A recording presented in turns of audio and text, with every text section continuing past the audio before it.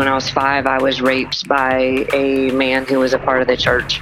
And so I hid that. I did not tell my parents till I was 16. Real life starts now. This is Real Life Radio Show with On Lay. I felt alone. I felt lost. I felt scared. Real stories. I was so desperate in living such a dark and callous life. Real people. I was thinking there was no purpose for my life. There's no reason for me to be here. Real problems. I told my dad, if you try to take these drugs, I'm going to kill you. One solution. God. Hope is a person, and his name is Jesus. And now your host, On Lay. Hi, this is Evangelist On Lay. Welcome to the Real Life Radio Show, where we're going to talk to real people who had real problems, but found answers in a real God. Today, we're going to be talking about healing from traumatic experiences from our youth, and if there is any hope if there's too much trauma. We'll be talking to Paula Wallace, who was physically abused at the age of 2, and then severely sexually abused, and went through severe PTSD and other complications when she was older. And by the time she was 34, she was contemplating suicide. Paula, welcome to the show. Thanks for having me. I appreciate it. Yes, Paula, thank you so much for being with us on the show and sharing with us some horrible things that happened to you when you were younger. I understand that all this occurred very underneath the surface and in a very unlikely place, as your parents were missionaries to South America. But then your mother had to go back to the United States to get some medical care. And then your dad and your brothers and sisters stayed back in that foreign country where some gruesome physical abuse happened to you when your dad wasn't there. What happened? Well, I was given to some ladies in the church for 6 months. I lived with them in the church community because it was in the jungles in South America. There were meals together. There was church together. So I saw my family on a regular basis. I just didn't get to go home with them. And the severity of the discipline, I have witnesses that saw them spank me till I quit crying. And anytime I wouldn't anticipate what they wanted me to do, then I would get disciplined for that in a severe manner. So putting puzzle pieces together with the damage, with the PTSD, with the stuff that has come up over the years, reconstructing what has been a part of my story has taken a long time and a lot of work. But the amazing thing is that the story doesn't end with that, obviously. It ends with redemption. So it's easier to go back and tell those stories. When I was 5, I was raped by a man who was a part of the church. Geez. That was obviously traumatizing, but not as much as it would have been because now I just knew that men hurt you too.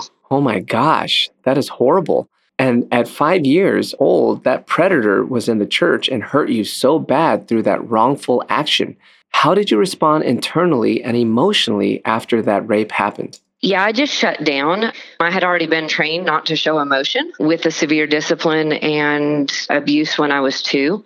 And so I knew that I had been hurt, obviously, very badly as a small child, and I had to continue living with the people hurting me. And so I didn't want to tell anybody about the rape because I might have to go live with him. And obviously, that's not a true statement because my parents would never have made me go live with him if they had known about it. But as the broken little girl, I didn't know that.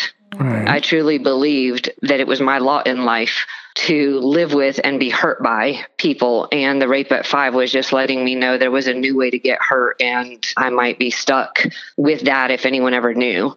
And so I hid that. I did not tell my parents till I was 16 and lived with a lot of pain and damage, but basically handled it by just shutting down completely and not letting myself feel anything, not dealing with it. And later on, when I got asked, well, are you sure it even happened? Are you sure you didn't dream it or make it up or read it somewhere? Like I had assumed somebody else's memories and went back through, okay, well, let's find out. Let's see if there's other proof because it seems pretty clear to me because I never forgot the 5-year-old rape. But then in talking to my sisters, they remembered finding 3 pairs of my underwear covered in blood.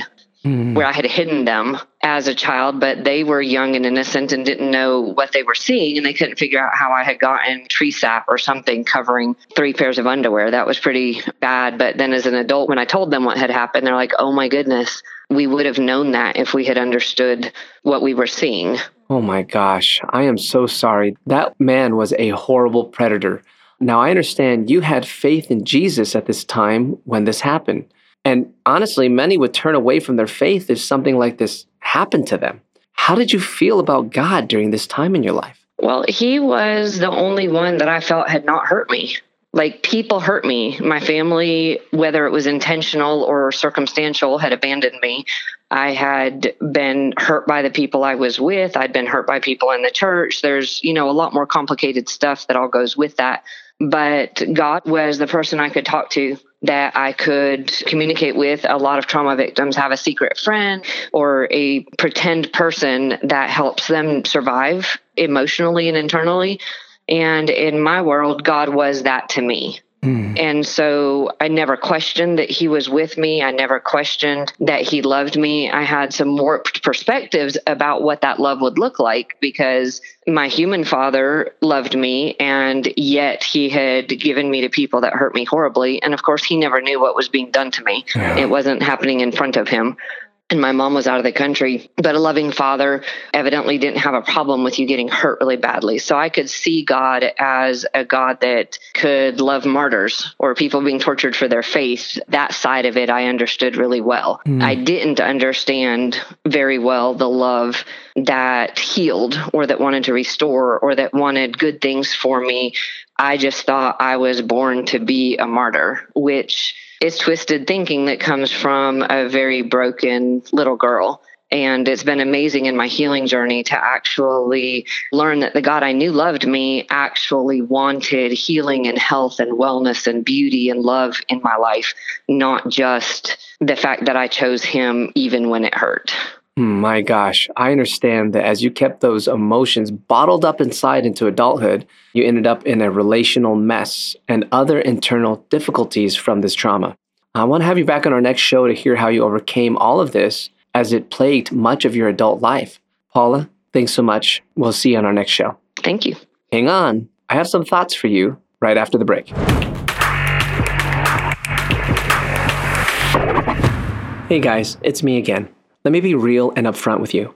People are calling in and getting saved and set free by the power of the gospel that is preached on this show through powerful testimonies. I remember one night I was working the phones and a man in about his 30s called in. He was a business owner who was addicted to cocaine and he was living in California. He said he was driving and he heard our show about a former drug addict and he felt convicted that he wasn't living his life right, and he gave his life to Jesus that very night. To me, this is a powerful reminder that God is moving through this real and raw show to touch the lives of others. Will you help us reach other cities all across America? You may be able to donate maybe $5 a month, maybe $10, some of you $25, maybe more. Anything helps. Help us to spread the gospel to America as we are believing for a great harvest of souls for the kingdom of God in this time and in this era. But we can't do it without you. Don't just sit there. Go to awakeningthenations.com and join the movement to get these testimonies to help others. More Real Life starts now. Welcome back to the show, where we're going to go deeper into what you just heard. So, what do you think about this? You would really think she would turn away from God after going through all of this, right? I mean, that's what I would think. And I think a lot of people, when you're getting molested from someone and a churchy kind of situation, this is bad. But for her, it seemed like she was leaning into God rather than blaming God for this horrible hypocrisy and evil she was experiencing in life. And yes, I know, her viewpoint was completely twisted, like she, professed, where she was thinking that she was supposed to endure this type of evil in her life and that it was part of her calling. Wow, incredible. Because in truth, there's nothing Christian about having wolves in sheep's clothing around the body of Christ. And how is that she made it through such trauma in her life? I believe that as she kept her faith in God, she experienced what the ancient promise through Scripture says in Isaiah 41:10. And why do we want to know this? Because the truth is, we're not guaranteed to not go through something traumatic in our lives. We could all be going through some type of trauma in our lives. How do you deal with traumatic situations? There's no one who can protect you from everything. And in Isaiah 41:10, it says, "Fear not, for I am with you. Be not dismayed, for I am your God. I will strengthen you. Yes, I will help you. I will uphold you with my righteous right hand." I love this verse because when trauma happens, what comes in? Fear. And When someone is dismayed, they're like, it's so much fear that it just comes out on your face. You're just like, ugh. And we can all be there. And you can feel like crumbling from the inside out, where you're crumbled first on the inside and then your body follows through with that. You ever had that happen? Well, God literally upheld Paula through this process and helped her to survive through this traumatic situation. When you think about it, how do any of us get through these types of situations? Well, I promise you, it isn't because of how tough that you are. Rather, it's God who upholds you with his righteous right hand, whether we know it or not. What about you? I know there's someone who's gone through trauma themselves and they're listening right now. Maybe it was a rape. Maybe it was some other event that caused huge trauma in your life. And you feel like you can't tell anyone, or that no one understands you, right? My friend, God knows, and he wants to take that pain away. He wants to remove the pain from the offense that was caused upon you. How do I know this? It is written in Isaiah 53:5. But he was wounded for our transgressions. He was bruised for our iniquities.